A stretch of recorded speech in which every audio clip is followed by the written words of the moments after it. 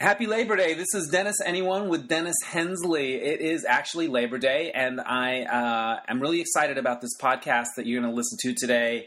Nadia Ginsburg is on the podcast. She's a good friend of mine, and she's got a new web series coming out this week called Madonna Logs, where she plays Madonna, of course, and her brilliant imitations of Cher and Winona Ryder may also pop up on the podcast. Also joining us is our friend Glenn Gaylord, the filmmaker who collaborated with Nadia and I on the short film If We Took a Holiday, which is just starting to roll out to festivals all over the place. So we're going to talk a little about that too. I went to this cemetery screening in Hollywood last night and saw Pretty in Pink. And can I just tell you, that shit holds up. And Andy, Molly Ringwald's character, is my new hero, who I'm going to try to be like, because she was like having the hard conversations and calling people out, and I was really like inspired by that. And I maybe wept a little bit, and I think Ducky's gay, of course. So, but I still wish she'd kind of picked him. Anyway, that's a tangent. Before we get to the podcast, I want to encourage you to please take my audience poll. It's on the Dennis Anyone Facebook page. It's really going to help me grow this thing, and it means so much to me, everyone that takes it. If you want to send me an email, the address is dennisanyonePodcast@gmail.com. If you want to help me keep this thing free, there's a tip jar also on the Dennis Anyone Facebook page if you scroll down the left-hand side. You can follow me on Twitter @HensleyDennis, and you could also like the Dennis Anyone Facebook page. That would mean a lot too. So without any further ado, I'm going to bring on my dear friends, Glenn and Nadia. We made a movie together. We loved each other before. We still love each other, and we're really proud of it. And I'm so excited for Nadia's Madonna Logs web series to debut on Wednesday, September 3rd. So enjoy. Hey there, this is Dennis Anyone with Dennis Hensley. It's pretty early on the Sunday morning before Labor Day. And I have two guests today, my good friends and collaborators, Nadia Ginsburg and Glenn Gaylord, who appeared once before on the podcast on my very first Dennis Anyone Extra. We collaborated on the film If We Took a Holiday, and this Wednesday, Nadia launches her own web series called Madonna Logs. Yay! Break it down for us. First, we'll start about Madonna Logs, and then we'll talk a little bit about our film, and then we have lots of neat announcements about it. Where it's showing and all of that stuff. So scoot in a little bit, Nadia, scoot in. Scoot up, slide in. It's Sunday morning. So Madonna Logs. It is a web series. I take it that it features Madonna. Yes, it features Madonna, and it is a peek into her inner sanctum. I'm not going to speak as Madonna. You could do it as much as you want. We made a movie about it. We've done skits about it. You've probably done the Gong Show as her, and I can't get enough. It's funny how like we all of a sudden sit up in our seats the minute you start talking. Because it's so brilliant. Oh, but thanks, guys. How many? I actually do better with negative reinforcement, so it makes me work harder if you are somewhat negative. But actually, I'm going to keep going back and forth. It is a sort of peek into the fishbowl that is Madonna's life, and it's going to appear. It's going to be launched weekly. I think I might be doing a few episodes and then have a check-in with some other people. Maybe do a breakdown. I love it. Yeah. So. But yes, I don't want to give too much away, but it will feature the return of Lola. If anyone hasn't seen my video, Madonna and Child, that was about 4 years ago, that featured the lovely and talented Selene Luna, who's playing Lola. Playing Lola, and originally she had a unibrow and a mustache. She almost looked like Peter Lorre in the right. in the original sketch, but now Lola, as we know, is all grown up. She's blossoming into her own. Oh, right, which is its own bag of tricks. And so, Lola played Rizzo in Grease in her high school production, yes. And Madonna went. And I wrote a mismatch game question about that dynamic because it was so like, that's surreal. Madonna's in the audience rooting for her, and Lola's basically doing the Papa Don't Preach song. Yes, but to cry in front of you. Yes. That's the worst thing I could do. Yeah. Oh, my God. No, I know. you wonder about, when you become a woman. I always say, like, to have boys. As someone who has no children, I'm an expert on this. Yes, you are. But as a woman, when you become like between like 10 and 12, it's very scary. The thought of becoming a woman. It's exciting, but it's scary, and I feel sorry for parents, because if you have a boy, you worry he's probably going to go knock someone up or do something like that. Yeah, don't get anyone pregnant. Yes. That's the worry. Yeah. But for a woman, all of that anxiety, you just, right into your mom. Your poor mothers really have to deal with all of that anxiety, and I'm and fascinated by it. your awkwardness and the way you feel about your body. And So, it must be difficult as Madonna to dispense advice about chastity and all of those things when you are Madonna. So, no, I do. I would rattle off some jokes, but I don't want to give them away, because we do mention Grease, and we do talk about dating, and so some of that is being covered. I remember the Mismatch Game question was like, Madonna went and saw Lourdes in her high school production of Grease on opening night, and for her opening night present, she gave her a blank. And my favorite answer, and I don't even remember who said it, was a shove off the stage.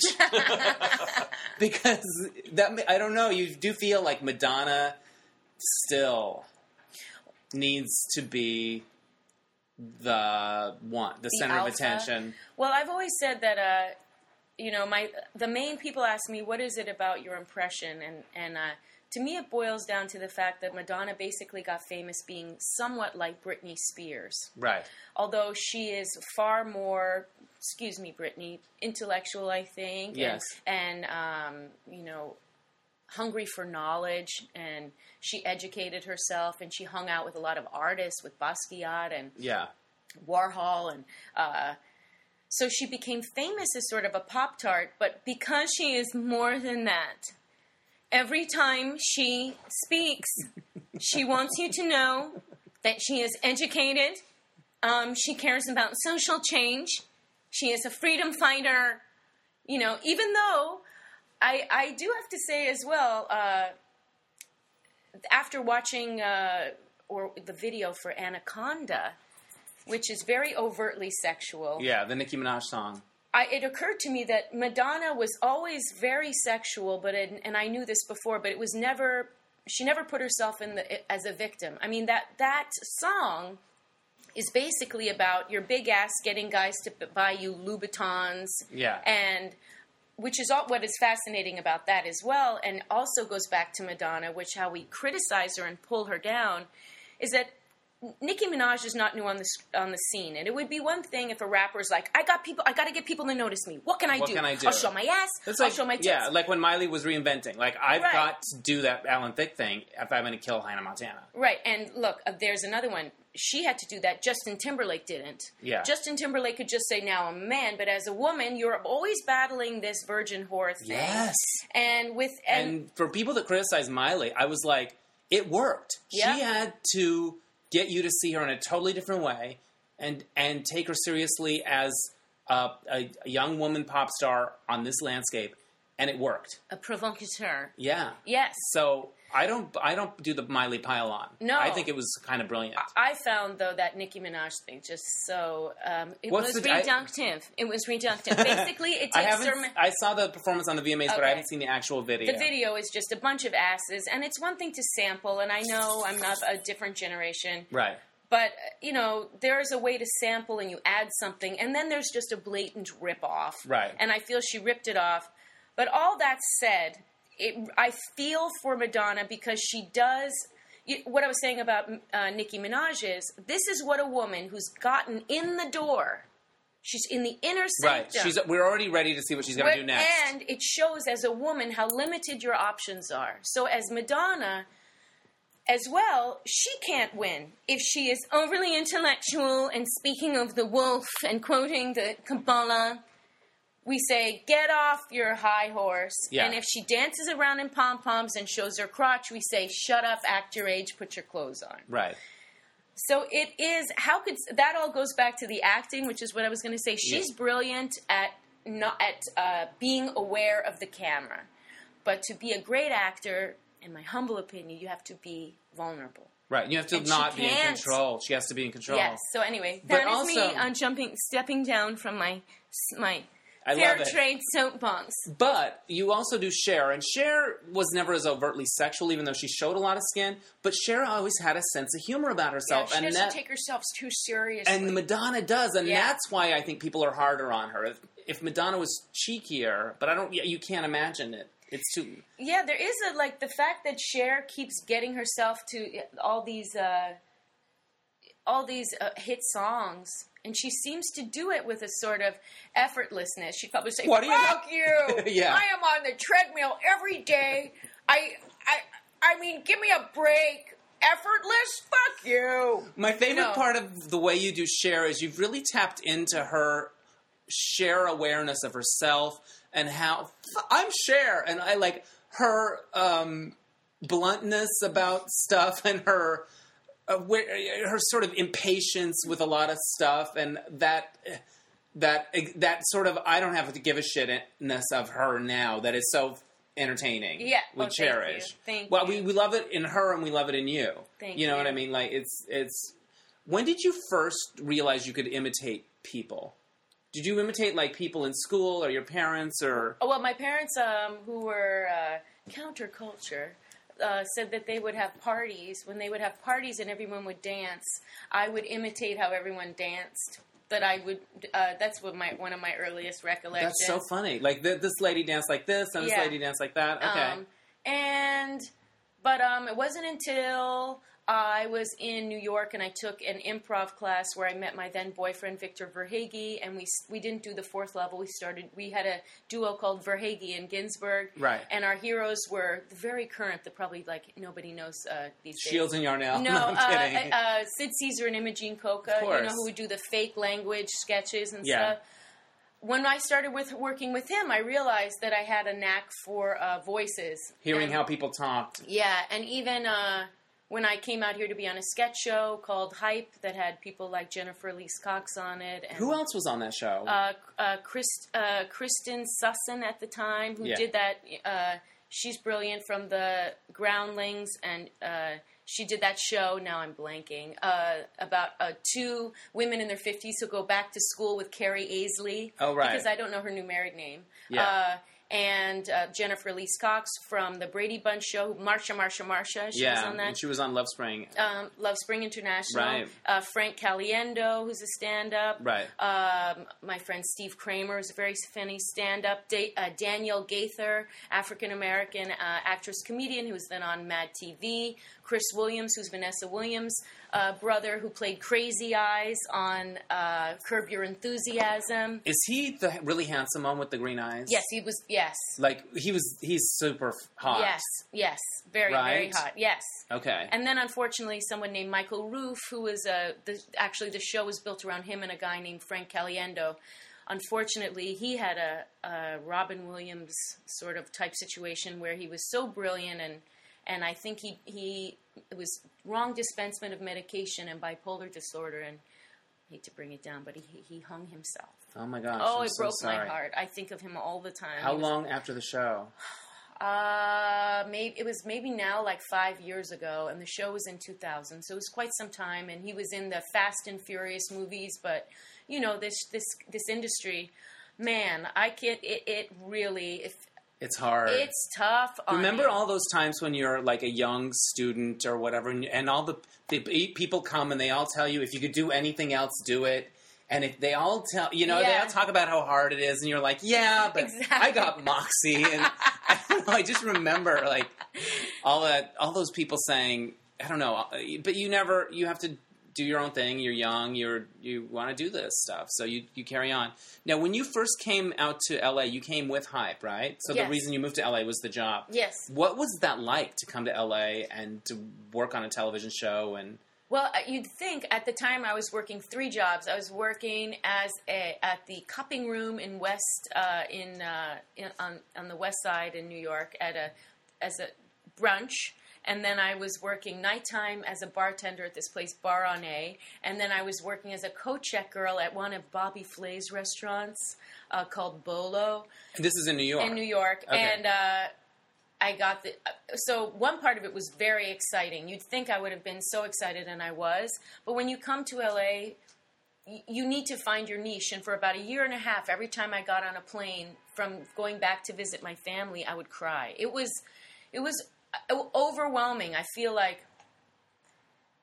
And I am a nice person. You are. And even I noticed people on the show that had been through the Groundlings, they learned, which personally, like I have such great friends, like Drew Droege is so brilliant. Yeah. And so many people went through that program and are brilliant and lovely, but you really learn about politics, you learn about boundaries, and because in that program you get cut if you don't, you get voted on by a group every level. It's kind of competitive and very competitive, political. And I wouldn't have flirted. Not like I'm a softie or I've had everything so easy, but I don't think I was ready.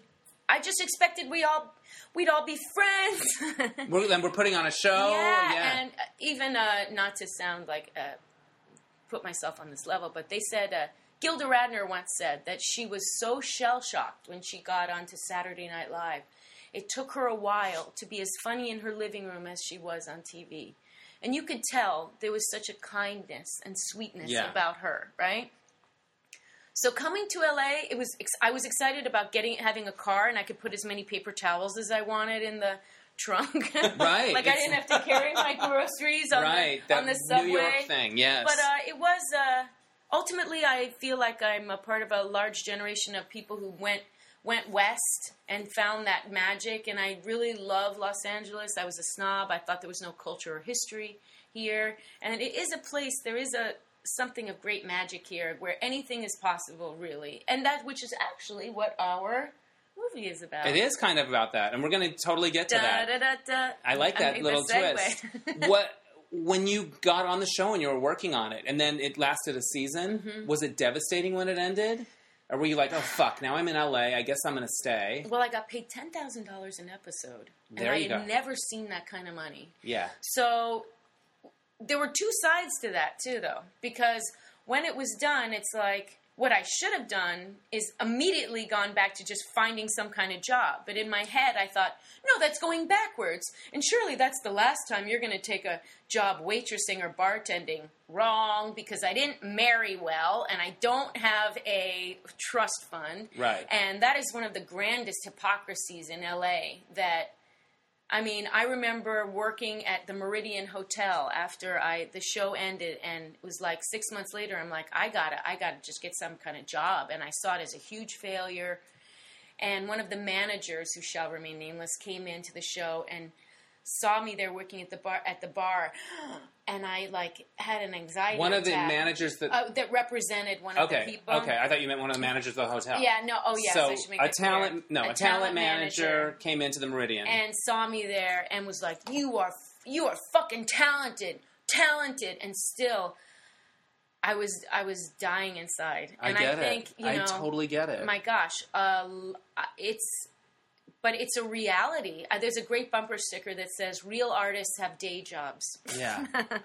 And that doesn't take anything away from successful artists who make it, but that is the biggest challenge, or has been the biggest challenge, is the hypocrisy of what it really takes to make it, and the sort of persona you have to create in order to survive, internally and externally, if that makes any sense. Right. So that ultimately was the biggest challenge, because as an actor, you're used to things not succeeding. I wanted it to succeed. What was a shock was that when it ended, I thought, oh, this is it. My career is on this meteoric rise. Right. It's just going to continue. And you look at any actor's career, and there are like two people that get to go way up to the mountain, and the rest of us are constantly up and there's down. one Julia Roberts, and she's got it covered. Right, but even she's probably nervous right now. Yeah. She's somewhere feeling nervous. She's somewhere. No, I get it. Come on, yeah. It's like Jackie has a great joke. Jackie Beat. Yeah.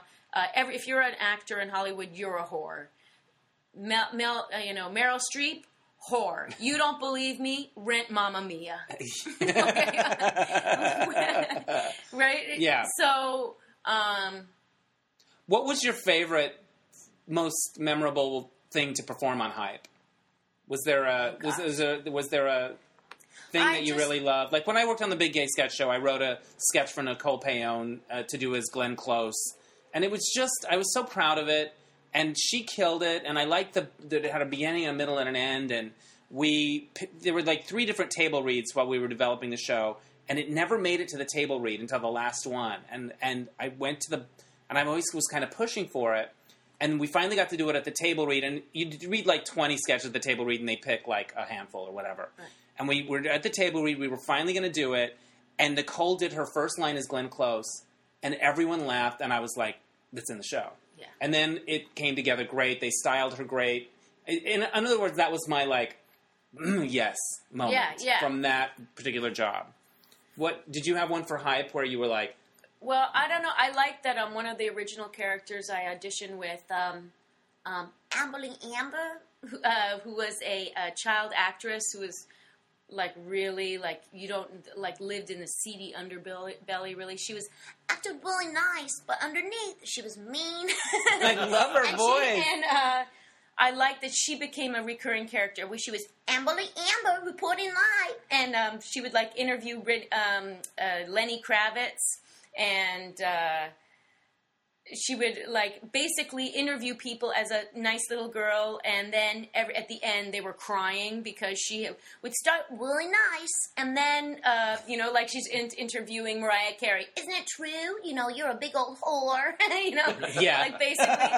So I like that. I really just enjoyed when they would just give me something, a video of somebody, and then it was VHS. Right, and VHS, take this home. Yeah, take this home and watch it, and I would have to come up with it. I just love being a racehorse in that environment and doing all the different characters. Yeah. I just love that element of it. So I can't say there was one favorite thing, but that was very... that was really special to me. That something that I had an original character became a recurring thing. So that was cool. I love that. Now, you do great characters, but you're also just a terrific actress playing things that are less broad. And some of my favorite moments in our movie are when you're just playing the character of Nadia and also going back and forth between that and Madonna. Does it ever frustrate you that the characters seem to be where the attention comes or whatever, and are you itching to be just like, a kitchen sink drama or something like that, something a little more dramatic and more grounded or naturalistic? Yes, no, and I think we've discussed a little bit of this. When I started in comedy, you sort of weren't allowed to be a real person, and Mindy Kaling wrote a great article that usually a woman's fatal flaw it's Jennifer Garner who's wearing a pair of glasses and she's clumsy. That you can't actually take a real woman. And when I started, there were no Lena Dunhams, and you wouldn't have seen my doppelganger Jenny Slate in a movie called Obvious Child. I mean, there has always been Streisand, I suppose. Or there are women who make it through, but basically I spent a lot of my career having agents tell me you are so talented, but they're not the parts, and that's what I was told over and over again. So I'm very happy that that's changing, right. And I'm very hopeful that there will be more opportunities to do some straight acting and real acting. But then again, when I'm doing Madonna or Cher, I'm trying to be as real as possible. And so, in a way, I do try and think about what keeps Madonna up at night. Like, what are her demons? And hopefully when you portray a real person, that's what you're thinking about too. Right. And I am thinking about their voices, but I want them to be real people. So I truly am happy to if I could just on a permanent basis get paid to do what I love, then I'd be very happy. But sure, I would give me all of it. I'll do any of it. Right. Like that was some of my favorite stuff when we were writing and shooting. If we took a holiday, was I would always pull you aside and say, why does Madonna do this? Why does she behave this way? Because I always was so interested in your take on it, and that I knew that you thought what the subtext of each scene was and what made her tick and why she needed to prove that she was smart. And it was always that was like such a favorite thing to do, that you took it seriously as an acting performance, not a spoof. Thank you. That's why your characterizations are so brilliant, because you get it what they're about. It's not just that the voice sounds right or you do the blinking. Like, you get her psychology. You get her insecurities. And can you imagine that? I get her insecurities. No. When was the first time you did her? On Hype. Yeah, you did show. Madonna. Because Jackie Beat, actually, I swear I met Jackie Beat, even though we both came from New York at the same time. And we did a parody of Music. And Music. Yeah. Yeah. What is it? Music. Makes the people come together. Yeah, but it music something makes your hips wide. Yeah. What did she say? I have to have a little more coffee, to quote it. But anyway, we recreated the whole video. That must have been so fun. Oh, it was fun. It was really fun. The old Madonnas, like we did in our movie, and the new Madonna. Have you ever heard anything from her camp in any of your... Because you've done videos online about her, you did Hype about her, we've got this new movie. I've heard through the Gay Mafia that from her hair and makeup people that she's seen it. Also, when we Selene Luna and I put up our video Madonna and Child, was when Madonna was strangely courting Perez Hilton. Yeah. And she was making videos. She realized I can't just sit and say that I don't read magazines or, partake of media, Yeah. That she's like, no, this is happening and I got to get in on this. Yeah. And so she started flirting with Perez. And it was the same time our videos were being posted. So she's got to have seen it. And she and the real Lola did a campaign for Material Girl where they were searching for the next Material Girl. Right. And they did a video, and as soon as it was put up, everybody said, oh my God, they're copying you. Because it's Madonna sitting there, and actually I thought Madonna was pretty funny. Yeah. And Lola's eating, and she comes in, and they have a banter, and Madonna's persona was making fun of someone who was uptight. Yeah. So I have a feeling, I've never been very overt with, tagging her and but I think with my web series I'm going to become a little more pushy with tagging Liz Rosenberg and getting people to see it. And I hope it's interesting, of all the videos, all these Madonna fans, I've had very few people, they'll all say, I love Madonna, but this is so good. Because sometimes I am very harsh. Yeah. Or I'm not afraid to... You get it, the fact that she's full of shit a lot of the time. Yeah. But yet, it's the same thing with our movie. We're fans, too, at the same time. It's both. But I like that the fans don't think you're a hater. They love it. They get that I'm a yeah. Someone get me a fan. I can't think to answer a question. That was one of her pre-interview things. Oh, I saw it. Oh my God. The hydrangeas, or was it? Is it? What kind of a fucking asshole hates a flower? Yeah, it's one thing if you're like, I do not like these things. They're not my favorite, right? But you hate a flower? Yeah, from a fan. I loathe. I think she loathes them. Yes, but I think the people who do appreciate my videos do so because they love Madonna, but they are irritated at sometimes or confused by what she's become. Yeah. But so they keep rooting for her. Yeah. But you know what? It's very easy for us to sit here. Yeah. And cast aspersions on her and say what she should be doing when, my God, I can't. It's like my grandmother once said, which is just a proof of her bad parenting. Yeah. It was, it was always like, don't try too hard. She said, why would anyone want to be in the Olympics? Why would anyone want to be president? Work, getting a good job, work for the government, But really and truly... Play it safe. Play it safe. And as much as I make fun of her, even like the cheerleader thing, I was like, are you fucking kidding me? Right. You're putting on a cheerleading outfit? Right. But then again, I thought of it after it happened, and I thought... Is that incredibly sort of like, I don't get it, and what are you doing? Is it incredibly ballsy and great. Like, how old do you have to be where you can't dress up like a cheerleader? Right. And the skirt was not that short. It No. was not... And you also look at it, and she's like going through every look. I've done it. Yeah. Okay, I got Let me cheerleader. rip off Gwen Stefani. I got gladiator. I got cheerleader. Yeah. Like, there aren't that many things left. She's like, fuck, it's time for the cheerleader. Like, Well, I had a theory that the reason she came up with that Super Bowl act was she had a horrible nightmare that she was back in high school and she was being forced to sing Bad Romance to every guy on the football team who she blew and who then ignored her. And so she said, I'm being thrown to the lions. So what do you do in life? You use that fucking shit, okay? Yeah. So I got up, and I commissioned a fucking Roman gladiator outfit. I'm gonna have to perform at the Super Bowl for all these fucking straight people. It's fucking terrifying. You know, it's one thing to perform for a room full of Marys.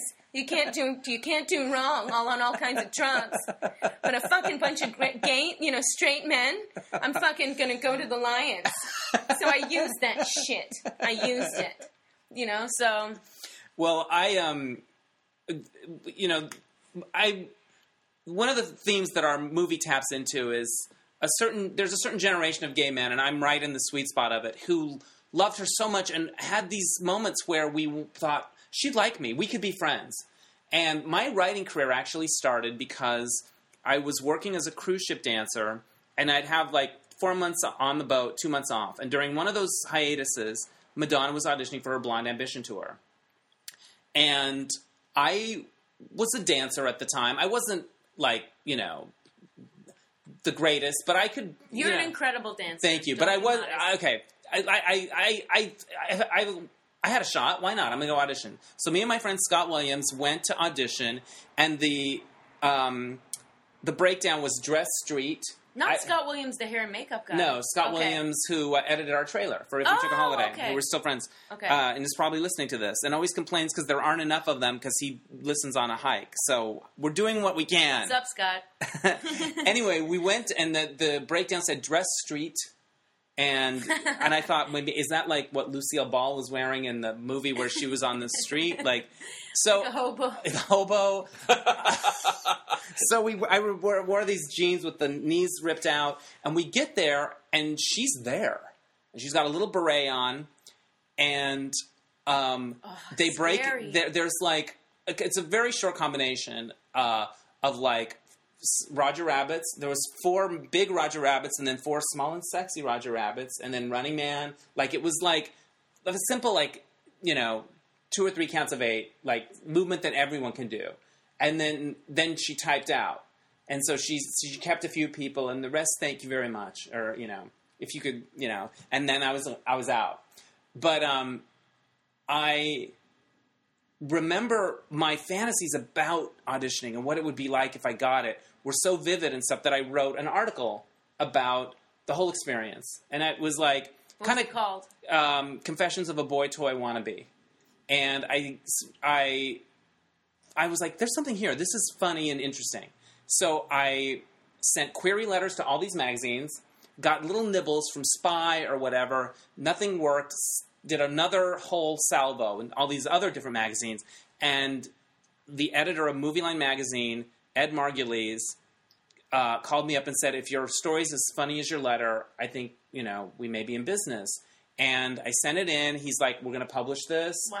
They did this funny picture of me where my face was over Sean Penn's, and I was walking with Madonna, and it was in Movie Line, and he started giving me assignments after that. The first one was interview Florence Henderson, and once I got enough of those, I sent to other magazines, and it was the beginning of my career as a journalist. That's such a natural progression. I know, because Madonna rejected me, and years later, kind of at the height of my journalism career, when there was a thing called magazines, I got to interview her at a round table for a Singapore magazine. I became the guy from Singapore. And there were like 12 people all around the thing, and you'd get like one question, and it would go around. And I remember, like, and sometimes you're like, oh, that idiot from Guam asked the stupidest question. That idiot from Guam. Yeah. That's hilarious. And it was for Bedtime Stories, the album. And I asked her, I asked her, do you ever have sex to your own music? And she goes, no, it'd be too distracting. I would be listening to all of the mistakes and everything I would change. So Madonna. Yeah, so Madonna. And then I asked her if she could be anonymous for a day, what she would do. That's a good question, right? Yeah. What did she say? She would go out to a club and go dancing. Isn't that cool? That makes me feel good. Because you want to think that she... And fun. Dance floor. I love the dance floor. And then I told her, before I asked my first question, I was like, I have a writing career because you rejected me.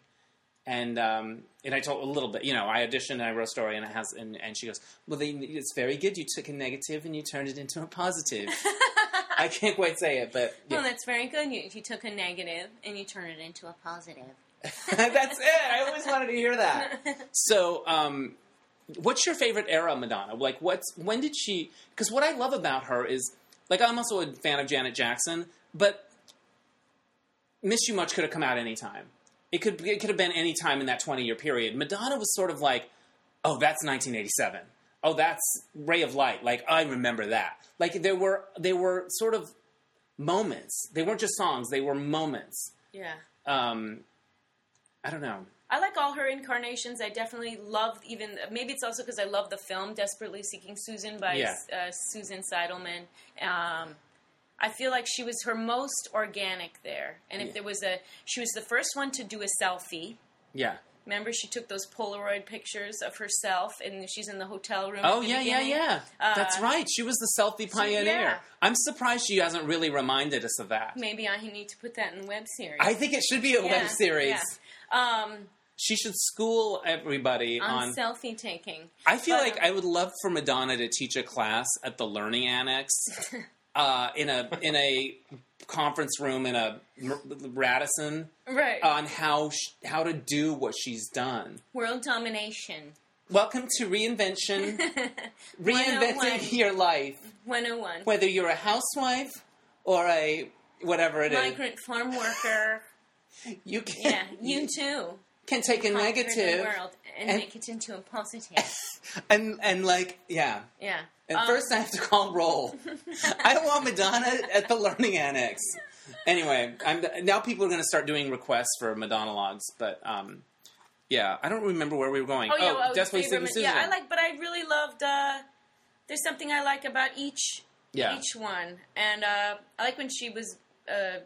I think her most artistic, where she really was had her hand on the pulse of something, was probably that Like a Prayer video, because it was. I guess it was. People say it was based on Basquiat, perhaps the artist, but that to me was pushing buttons without. It didn't seem trying too hard. Like, she actually did it and Pepsi rejected it. I mean, to have sex with a black Jesus dancing in front of a bunch of burning crosses, you could say, oh, trying too hard, or really great. I mean... Well, but I listened to that song the other day with fresh ears, and I remember thinking, there was nothing on the radio that sounded like this, that had that gospel uplift. Yeah. Like, it wasn't... It was spiritual. It's a beautiful song. Yeah. Yeah. It wasn't sort of trashing religion. It was sort of... It had a spirituality that was uplifting. What was your favorite Madonna era? The Blonde Ambition tour, Vogue era. Okay, I think, like, when that was like... I remember being on a cruise ship, and Truth or Dare was about to come out, and every time I'd go into port, there would be another magazine with her on the cover, and I would just devour them, and reading every Q&A, and also, I had pictures all over Europe voguing. Me and my friend Joey in just Lisbon, Portugal, on some statue, voguing, like that whole summer, like that whole era. And I feel like that tour was the beginning of like the major theatrical production tour. I think that's where everything got... She masturbated in that one. Yeah. And Chris Ciccone, her brother... designed the set. Did all the... Yeah, he came to my show and he liked it. Oh, really? And he laughed. Yeah, my stage show. Did he talk to you afterwards? No, he left because Jackie Beat was the last act, and actually he left right before Jackie. Oh, okay. On the show. But, Glenn, who's your favorite Madonna? What's your favorite Madonna period? Well, it's kind of weird, but I was obsessed with True Blue because I love the album cover. I just thought it was magical. That's one of her most iconic album covers for sure. And I was obsessed with the original video to True Blue. that they never showed. They showed this like home movie of people dancing. You know, Yeah. she wasn't even in it. It was a contest. Yeah, and so then, but because they scrapped her original video, which had her in a line on a set with a car with Debbie Mazar, and it was just kind of amateur hour. It just wasn't very good. And I thought I liked it when she kind of like.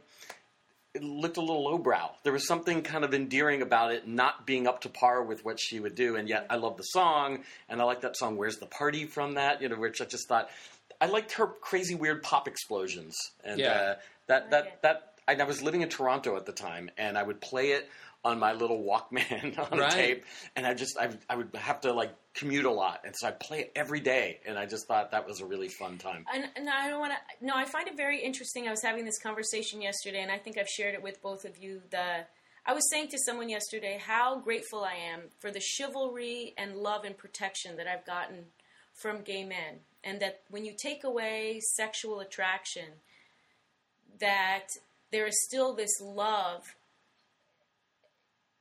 that a straight woman feels from her gay male friends. And to me, that can be on the personal, but when I hear you saying that you devoured these covers, and that how was a source of hope for you, and I think if I'm, can speak for most gay men, the function that these divas have, and I was saying too that the less they become their sexual worth is to the straight population, the more fervent the protection and love of these divas becomes from gay men. And it's almost like it's on a evolutionary level that these women get protected when straight society wants to kick them out.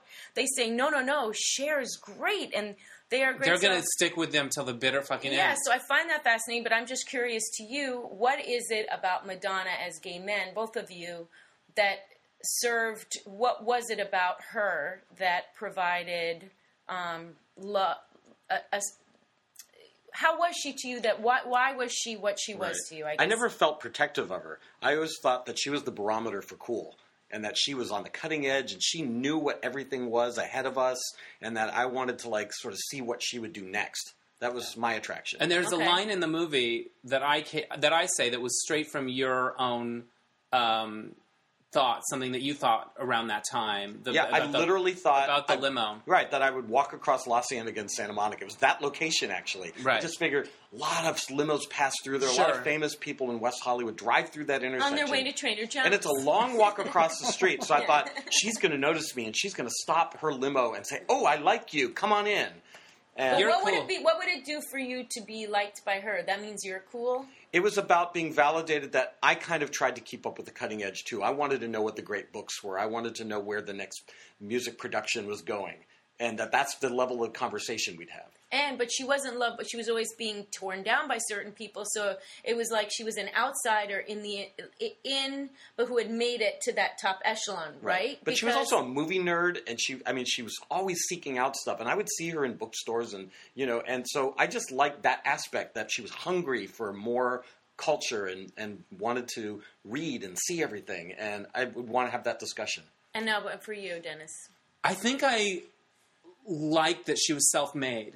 That she was from nowhere, really, and chose it and decided that she was going to make something of herself. And I also loved dancing, and I loved the style of her dancing and the choreography of it. And I liked that her sexuality was not just for straight men to consume. It was for her to express.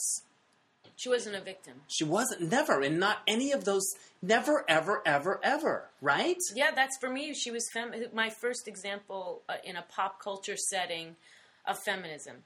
Yeah. You know? Like, she doesn't... Camille Paglia loves her. Yeah. It doesn't seem like she was ever... I don't think she was ever really courting straight men, even though some... Yeah, I'd totally do her, you know? Yeah. But, like, none of her work seemed to really go for that. Yeah. But, I don't know. It's interesting. I love every new incarnation, whatever. I'm ready. And the tours are great. We went to one tour together. Remember that? Yes. Which and when one she was wouldn't it? stop jump roping at the end. Yes. Nothing's gonna stop me now, never. she actually screamed never, and I think we both were like, whoa, okay. That's my takeaway from that moment. She was doing, give it to me, nothing's gonna... And she did that never, and it was primal. And it was like, we were both like, holy shit. She was double dutching, I think. Yeah. Yeah.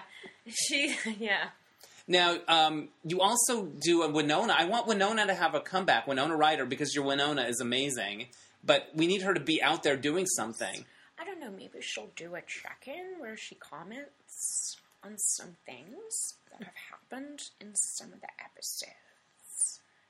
She's another one, though, that's sort of, I feel like, become a gay kind of an icon, because she, you know, like we were talking about Hollywood and how hard it is and how when you're relevant or not relevant. And she was sort of this held up as this big star, and then look what she did, right? Like she couldn't take it. No. And so now, what parts as a woman, you know, what's ahead of you if you, unlike Madonna, say, learn about reinvention. And so.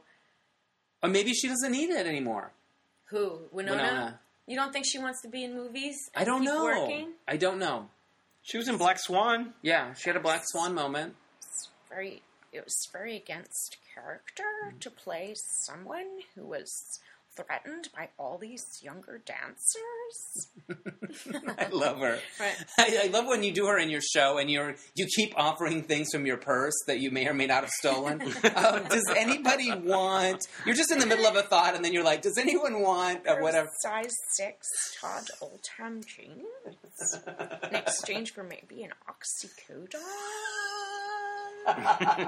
Or something in the oxy family? Now, Nadia, I feel like we've been friends for all our lives, but we actually met when you auditioned for a short film that I made called Reunion. I got to make it because I entered a short film contest through HBO, and I got a grant for $15,000, and I had like 2 months to make my film. And it was about a gay guy going back to his class reunion with his boyfriend and the quarterback hitting on him, and... What do you do? Wasn't it somewhat autobiographical? Well, based on a true story. I did go to my reunion and with a boyfriend, and I was nervous about how everyone would be, and they were all wonderful. And so that was part of it, is how wonderful and embracing. And I think, like with class reunions, at your tenure, everyone's still trying to impress each other. Mm-hmm. And by like 20, 25, everyone's been through so much shit. They just want to have a drink and talk, and you just feel everyone sort of accepts each other for who they are. I think, and they don't. And I just felt a lot of love coming back. But you came in and auditioned for the sort of lesbian friend that gets drunk at the reunion, and you were so awesome. But I also remember Jennifer Dumont, helped cast it. She'd worked on Love Spring International, and did she work on Hype? Yes, that's where I met Jennifer. So she brought you in, and she's like, and she does a great Cher imitation, and we wrote it into the script. And my favorite memory of shooting Reunion is it was late at night. We were at this place called the Pink Hotel way out in the valley, which they always use for different movies. And your character is drunk and trying to get the lead character to have another drink with you. And if he does it, you'll do your Cher imitation. And you start doing it, and you were improvising. And Kenny, the lead actor, was just howling with laughter because it was believable. And we did like 3 or 4 different takes, and each time you said something different. One time you did a mask line, and it was just so... I could have sat there and got back to one again and again. I could have done that all night long, and it's still one of my favorite parts of the movie. But I forget that's how we met. It seems like we would have met somehow. I don't know what else, but anyway. Yeah. I know. And how long... How That would have been in 2008, early 2008. Wow. 6 years ago, but it seems like longer. But then we worked together on Fashion Police. We did. Yeah. We were writers on Fashion Police together, and that was a lot. Yeah. I also remember always sitting next to you at the table when it would go around, and I would remember you touch my leg when it was my turn. Right? After you do your jokes? Oh, I did. Yeah. Nervously. Was it... That was that could be a little nerve... Little? Come on. Did it get less nerve-wracking? No. And that's the thing about creation. And even, like... I remember every week we'd get the questions, and we'd look at these pictures, and you could only stare at them so long. And you're thinking... And every week, I would have that moment at midnight where I go, okay, this is it. This is the time when I find out I'm really not funny. Nothing's going to come. Yeah. And every time at the final hour, that creativity would come. Sometimes the jokes were better than others. Right. But I go, okay, next week, I know when I have this feeling, I know to not believe it. Right. But every week it would come. Every week I would doubt, and every week it would come. And then every week I would doubt, and I think it's sort of like, if you love something, you can't, you know, it's so funny to me when people say, oh, I think I'm going to try acting. And I think I'd be really good because I don't really care. Like, I don't care if I get the job. And I always look at them and I go, well, you know what, honey?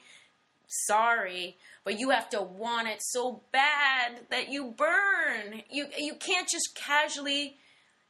But you have to go into the room and not let those nerves overtake you. And that's one of those things with auditions that is like a Zen thing. It takes you years to master. Right. But you have to love it so much that there is some doubt, or else you don't love it.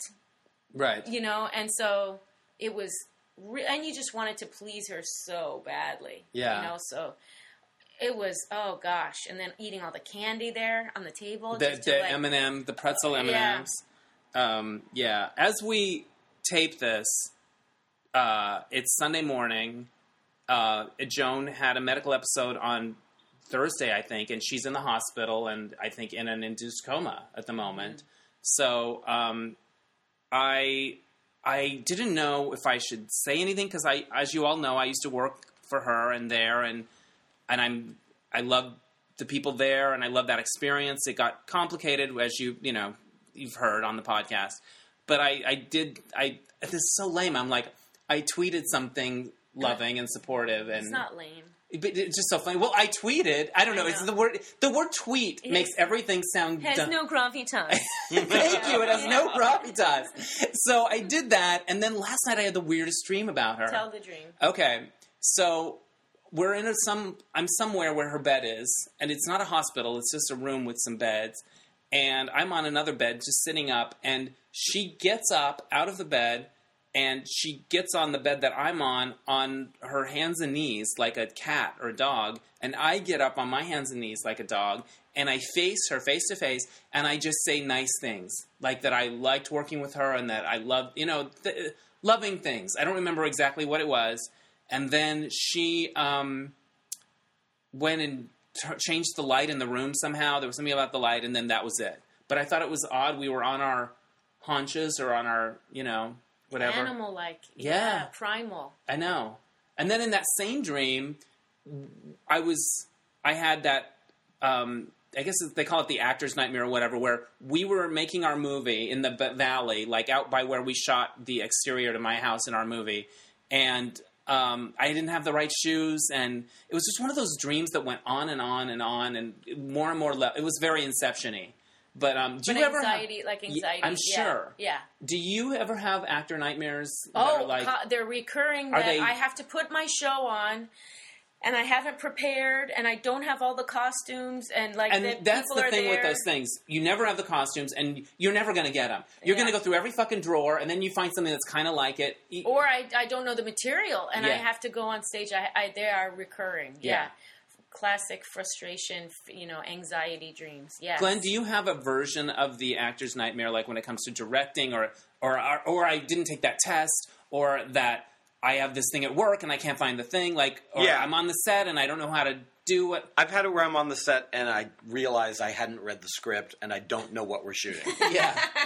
And it goes back to the old I didn't study for an exam nightmare that I had when I was in high school. Right. It's everyone's versions of those are interesting. I wonder what psychologists say about them. I guess. And I'm naked flying around. Yeah. Oh, that's good. Important. With a cigar.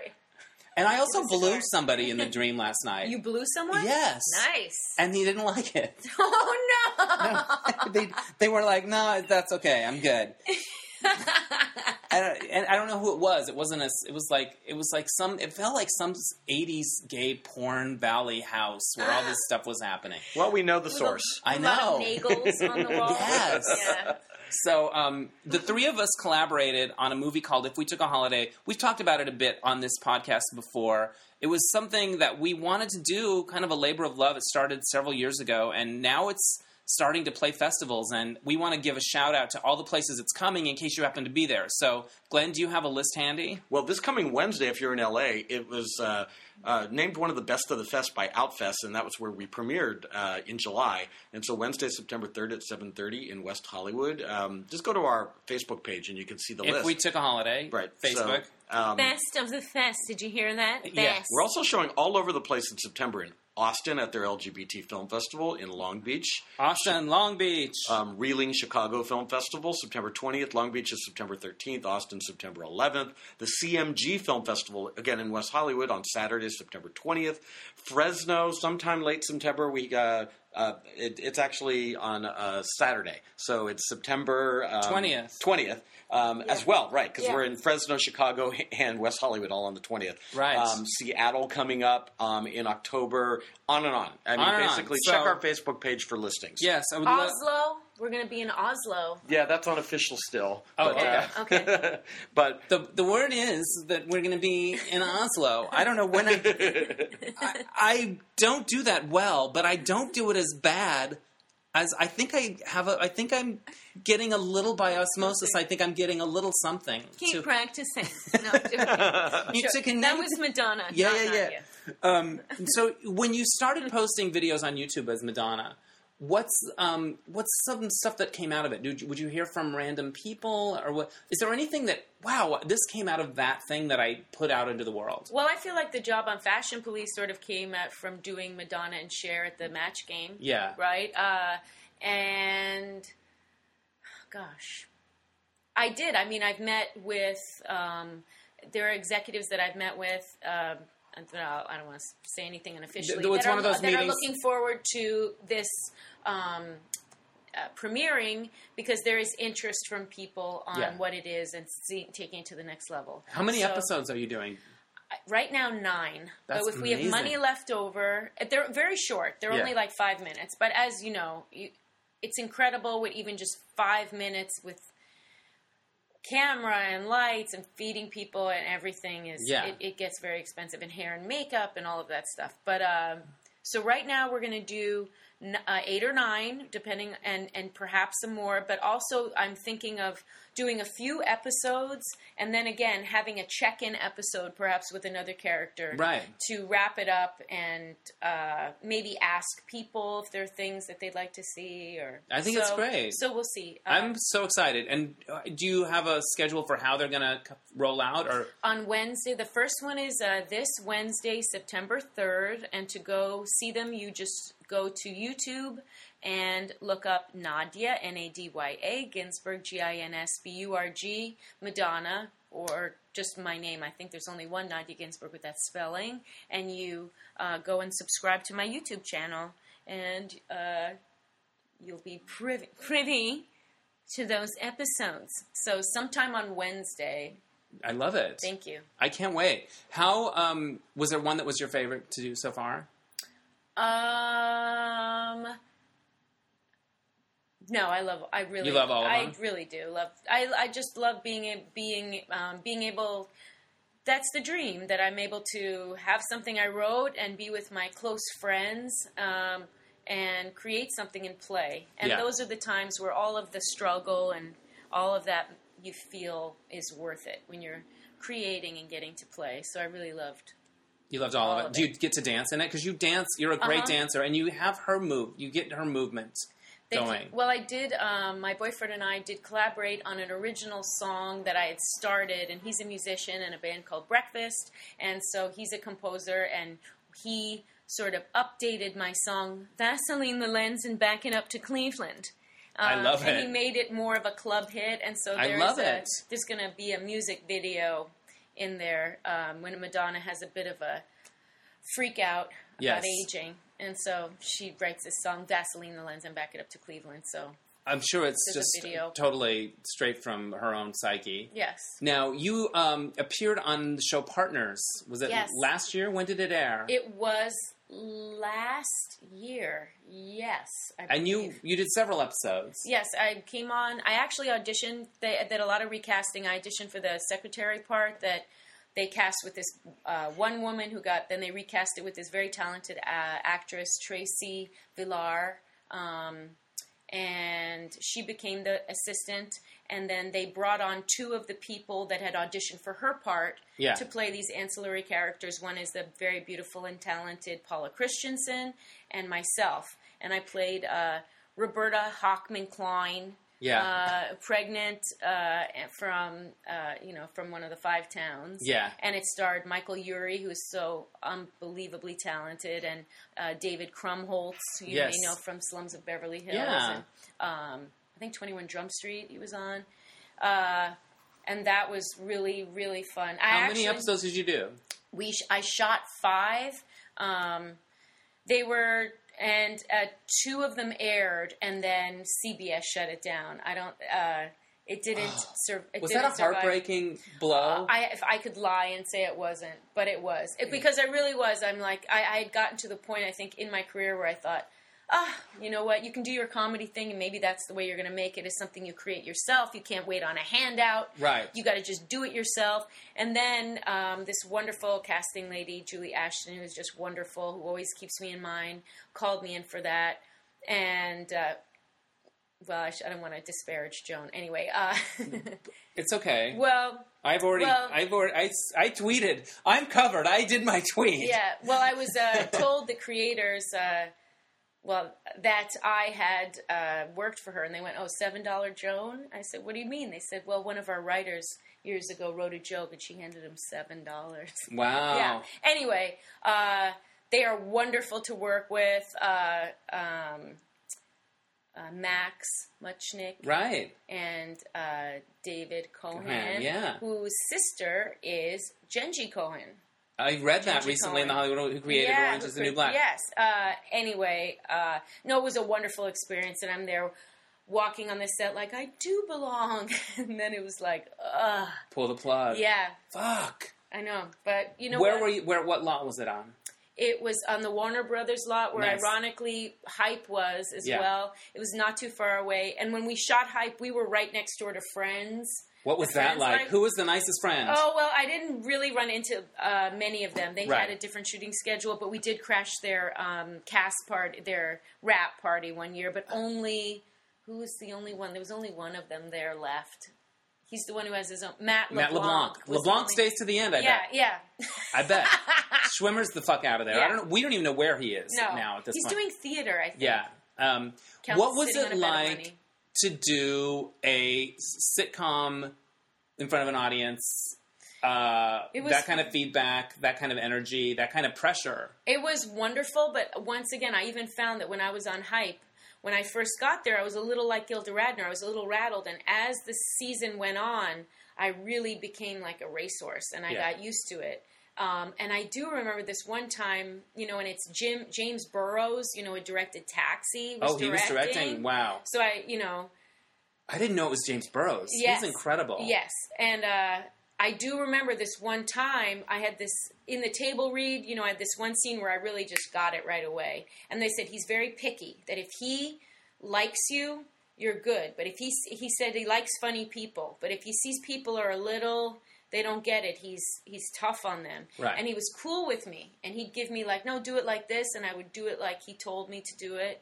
But there was this one time where I think I was a little nervous and I didn't hold for a laugh. And what happens is when you're in front of the studio audience, you'll do it once. People will laugh. But then all the writers get together in a huddle and they go, okay, we're going to change some jokes. And then they come to you and they go, now your line is this, your line is this, your line is this, your line is this. We're going to do it again. Because you can't waste the audience and their freshness with a joke. So on the spot, you have to go, okay, this thing I've been practicing and going through table reads and I have downright for a week. Now I have to change on the spot. And I remember one time I didn't hold for the laugh. And even one of the cameramen was like, you got to hold for the laugh. And I just felt like saying, no, I can do this. Right. No, I'm meant to be here. Like, I'm so sorry. So that was stressful.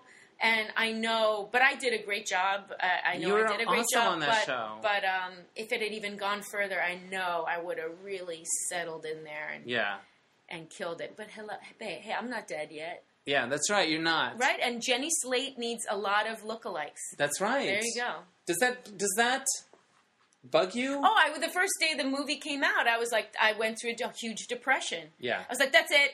That's it. Even Okay. though she's younger than me, so I could play like an older sister or something. But I was like, that's it. She's taking all the parts. Like Chris Rock said, they only let one black man be famous at a time. Yeah. You know, if you're... if you're Kevin Hart. Or if you're like... Because Jews people don't talk about it because you're white, but you're not really white because you weren't really allowed in those country clubs. And if you're there's like the 1/10, like less than 1/10, 1% of Jews in the world. We're very small. We are a minority. We're just all in LA and New York. So everyone thinks there's lots of Jews, and we're all over the world. But a Jewish type of a girl, if you look on a billboard, there's like a bunch of white people and an Asian or a black, and which God bless, or a Puerto Rican, a Latino. Yeah. So those parts for like one Jewy girl, there's not a lot of parts or opportunities, you know. Right. But I think my type really is a cross on that show Partners. I was a cross between Carla from Cheers and the nanny, and that they're a needed soft I like character. that. So I did the cover story on Will and Grace for TV Guide, kind of right when they were blowing up, and James Burrows was the director on that, and he directed every episode. And I remember watching I don't think it was a table read, it was a blocking rehearsal or whatever, but he would laugh like ha ha ha ha, like.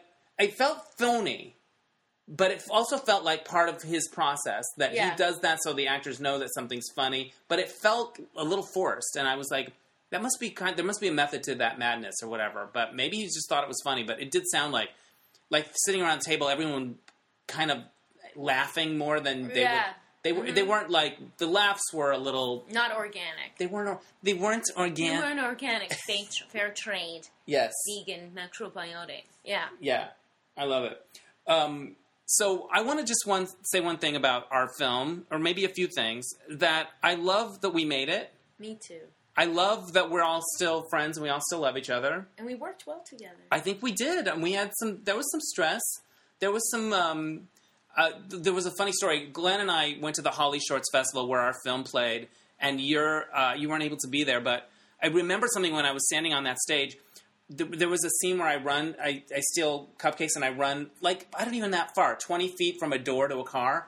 I was so sore for the next week because I either had the wrong kind of shoes on, or I was so hyped up on acting adrenaline or something that I didn't, because my character is supposed to be panicked, so I think I was running and seizing up my muscles. I couldn't walk for I managed, but even a week later when we shot the scene running up the hill, I was still sore. And every time I watched it, I was like, I could have ran better. I was a little bit sore. No. Yeah. But, what's something you're going to remember from that from shooting it? Because it was fun, but it was work. I don't remember gosh, we had so much fun. I don't think of that. Well, we were on a time crunch because we had to shoot it very quickly. Yeah. And part of it was in my apartment. Yeah. My actual apartment. And mine. Yeah. And what do I remember? I think I loved I think I really loved the dancing scene, being with everybody at the Cha-Cha Lounge at a place where I worked as a bartender and a cocktail waitress. And that's why we were able to use the location. And I liked that we used the taco truck of this really nice man, Gus. Gus's lunchbox, who he's 27 and a Mexican man, comes here with 4 children, works so hard, and we were able to use his truck, and that we all came together as a village. I think the day at the Cha-Cha Lounge I remember the most, because it truly was taking those relationships in life that meant so much, and we were able to create something. And it also shows that you have so much goodwill to you, because you are somebody who is kind to everybody. You're not remotely snobby. You see the humanity in every person. Thanks. And I think it makes it hard. It can make it hard to go through life because you feel things very deeply.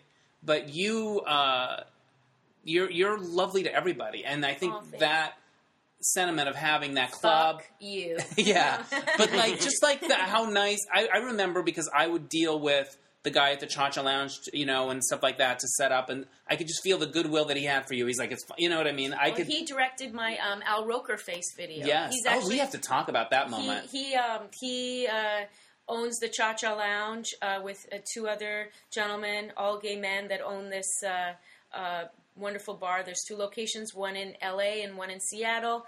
And I was actually playing a version of the Mismatch game at Foo Bar. And someone said, what is the name of Lady Gaga's new album or something? And I said, Al Roker Face. But I didn't say it as Madonna. I just did that. Gaga's weird. She's weirder to imitate because she's not... She does something with her... She has something with her talent.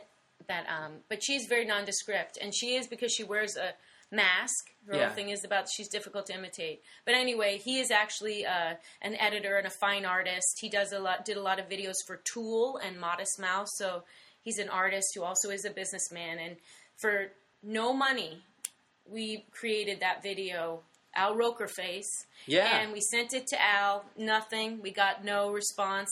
And then I was like, oh, fuck. You know, I asked all these people, they gave all their time, and I thought for sure he'd like it. So I'm like, I'm just going to fucking put it up on YouTube. I went out and I got drunk. I was really upset. Oh, so you just to sum it up, it's a video about Al Roker Face as Lady Gaga where you parody Poker Face. Yeah. And you thought, I'm going to get this to Al Roker. Something will happen with the Today Show. It. Yeah. And then it didn't. It didn't. And then as soon as I put it on YouTube, I went out, like I said, I got drunk, and I woke up in the morning, my mother's calling me, and I'm like, oh, Jesus, what did she want? Right. They played Al Roker Face today on the Today Show. My mother's Italian. And so they had, I don't know if it was that they wanted it to be sort of cleansed in a way of all copyright. And I don't know what it was, that Al was waiting for me to put it up independently of the Today Show. That was a Wednesday. Thursday night, they call me. They say, would you like to come on the show Friday? So Thursday morning, they had played it. I woke up. That night, they said, get on a plane, a red-eye tonight. Do you want to go be on the fucking Today Show? I was 24 hours later, sitting being interviewed by Al Roker, Meredith Vieira, on the Today Show. It was really crazy. And I have a better side, which is my left side. Right. And when I got there... I think I remember that from the movie. It's in Cher's contract, just so you know. My friend worked on Burlesque, and her side is her left side, too. And they did a whole set. They built it, and when it was not on her side, she made them redo it. But I was there, I was looking at the couch. God damn it, do it! Yeah! So I was there, I looked at the couch, and I went, oh, and I said to the woman, you know, with the headset, I'm like, do I get to sit on that side? She said, don't worry. And I said, I'm so sorry, I don't mean to be. She goes, no, she was so she's like, no, everyone has a side. Donald Trump, he has a side. That's his side. You have the same side as Donald Trump? Yes, and Cher. All right, well, that's a mixed bag. Yeah. But it's amazing because you've struggled, but you've had these moments where they're just kind of like the full... Monty, yeah. The full Monty. Like, what else could have happened with that? With Al Roker Face, but that. That's the best thing that could happen with that. Oh, it was so wonderful, and it really was great because everybody at the bar, you know, one night I'm there, like, serving drinks, and the next night everybody's watching me and texting me. I'm going to get emotional. No, it was sweet. It was, and they were all part of it. Yeah. What did Al Roker say about it? Was it one of those moments where you felt like you were really present, or were you just like it went so fast? No, it was like a dream. I think the reason I was incredibly relaxed, but the only reason I was relaxed is I had no time to worry about it. Yeah. And he was lovely. Yeah. And you could tell he really appreciated the attention. But they did try and play it off like I was a stalker or something. But you could tell he loved it. Right. And he's. You know, come on. He's Al Roker. He's every man. I think the lesson also in terms of getting that out there is I feel like news organizations react to, oh, it's gone viral. It's on YouTube. In other words, they're more likely to play something that's out in the world than this was sent to us. I feel like that's the way they think now, for sure. Well, that's the way all Hollywood works. It's fear-based. It's like once... everybody likes you, then you say, oh, Nadia, I remember her when she was in the East Village with this man, Victor Verhage, and they did this thing. I've always been a fan, but very few people will stick their neck out and stand by you. They have to wait until the pack likes you. It's like my friend Brett says, love me less, hire me more. Yes. Oh, that's a good one. We used his apartment in the super movie. Generous, yes. And I also, one of my favorite, we want to hear what's your favorite memory of making a holiday? Glenn? Well, shooting is always stressful. It always so is. The writing of it was really a blast. Having a front row seat to you guys, just hashing out the story was always fun. Yeah. You hashed with friends. We all hashed out. No, but I got to just. Usually, I'm writing by myself, and so this was just a treat to hear other people pitching things. And also, we would always get there and write, and there was always 20 minutes of catch-up boy drama. This guy I date, you have to hear that. I love the kibitzing. I love that too. But in shooting it, I think my favorite thing was for those who will eventually see it, this cupcake scene. It was something that I wasn't a big fan of when we wrote it. And I just thought, the story kind of stops. It's not my favorite moment. We should cut it. We shouldn't shoot it. And then we're shooting it, and I'm like, oh, this is my favorite scene. Oh. And it still is now. It's that scene is kind of a gem for me. And when we were shooting it, Nadia has this moment where she eats a cupcake, and then she does something with the cupcake. I won't spoil what it is. And what she did to the cupcake ended up all over our boom operator who's off camera. So if you see that, he was kind of losing his shit because he thought it was so hilarious. He could barely hold the boom. He was shaking so much, laughing. And I just thought, oh, wow, yeah, I'm so glad that we did shoot this scene.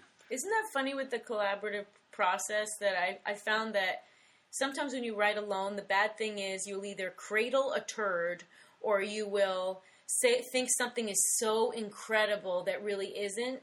And that it is funny how also it's a self-protective mechanism that after certain years you're like, I know what I like and I know what's funny. And yet, what else are you going to trust? Never know. You have to be open to things there are things that I don't think will work, and then they're the things people like the most. So that is a great part of collaborating, right? Mm-hmm. That gives you it makes you more open to things that you would have shut down when you were by yourself. Yeah. And that's one of the terrifying things of writing on your own, right? We've all done that. We can all say that, right?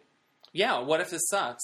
What if this, whatever. But something you mentioned earlier, and I remember when we were shopping for the La Isla Bonita dress downtown, I was playing this podcast that I had just listened to about writing. Oh, yeah. And I shared it with so many people. Yeah, it was Dennis Palumbo on the Script Notes podcast with John August and Craig Mazin, but talking about different things that writers struggle with. And one of the things he said was that he stressed, and this was my big takeaway, is that feelings aren't predictive. So that feeling you had in the middle of the night at Fashion Police, that da-da-da-da-da, right. Just because you're having that feeling doesn't mean that's what's going to happen. Right. It's just a feeling. Yes. And sometimes you'll have it, sometimes you won't. But it doesn't mean anything about the future. It doesn't. Yeah. And that's something that, when you read something everyone's going to hate this, this is going to go nowhere, or whatever. That's just a feeling. Own it. It's natural. Move on. Whatever. But it doesn't mean that the result is going to be what you think it's going to be. And it's very hard when you're in the performing arts when everything is about expressing your feelings and connecting to a feeling. That if that's your job, then when it's not your job, it's very hard to go, oh no, that's just a feeling. Yeah. When your feelings are your currency. Yeah. So. That's funny. My legs are my currency. That's right. Those scams. Those scams. And I also want to say about our movie is what I'm proud of the journey of it, but what I'm really proud of is that it makes people feel good. We're starting to get it out there, and it makes people feel good. It's delight is the word I hear a lot, and it's not going to set the world on fire, but I think it's uplifting in a nice way. Jackie Beat cried. Did she? I wanted to. Jackie Beat cried? Yeah. That's amazing. After the first screening, I was sitting behind him, and he looked over, and he went, I love it. And I'm going to disagree with you, Dennis. I wanted to set the world on fire. I wanted to, too. That's me. I manage my expectations. That's what Joan said. I have managed my expectations so far out of existence. I think it's protective. It is, but Joan did say that too in one of her biographies. She said, I learned with the ups and downs to stay right in the middle. And even when you read a good review or a bad review, never give in to those feelings. You stay right in the middle and you keep going. Because you can't expect one thing to save your life. Yeah, I don't expect it to, but it would be awesome if it did. Would. But I wish I could. Your positivity is right on point. And probably annoying. No, it's not. But we played at the Holly Shorts Film Festival here in LA. It was a group of gay shorts, and before our short, there were 7 or 8 shorts in the program. I think we had seen Liquor Stores Robbed at Gunpoint. We'd seen least 3 rapes. And just all this dark stuff that people were expressing in their movies. And they were well done and all that, and God bless them, but it was a lot. And then our movie played, and you could just feel... It got laughs where it never got laughs before. The straight audience thought things were funny. And you could just feel that this is such a relief. You could just feel that people were... buoyed by it. Yes, yeah. It lifted people up, and I'm really proud of that. And I'm proud of too that it doesn't. That said, it's not saccharine. Like everything, I don't want to give away again too much of it, but it doesn't. It's not. It at one time says that a fantasy and imagination are important, but it's very grounded, and that everything doesn't get wrapped up into a neat little bow. That's the poignance. And I think that's what I love about it too. I think the theme of it is that your imagination and your friends can get you through the stuff, and I think that's something that we have all really learned kind of the hard way. I think our trajectories are very similar. We kept being creative. We're still being creative. Yeah. And we still got it. We still got it. We're still here. Yeah. So. There you go. If you're in any of those cities, check it out. Actually, if you're just in any city, it'll probably be there. And the trailer is also online. So I think that's about all I have. How long have we been talking? 1 hour 19. I think that's a nice little. That's a nice little podcast. Let's remind everyone again to watch Madonalogues.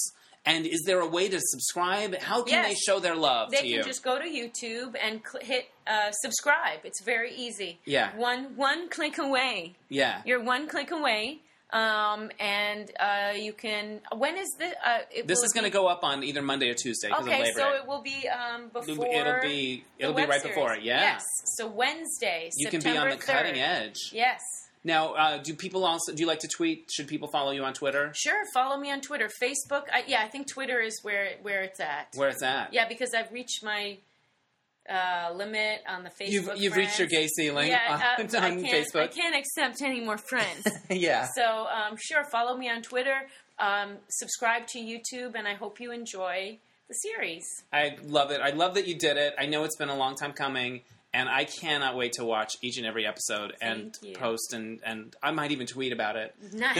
I think my 14 followers would be fascinated. I'm going to Instagram and tweet. Wow. Yes. All right. I love you guys. Thank you so much for being here, and thank you for listening. This has been Dennis Anyone with Dennis Hensley. Bye.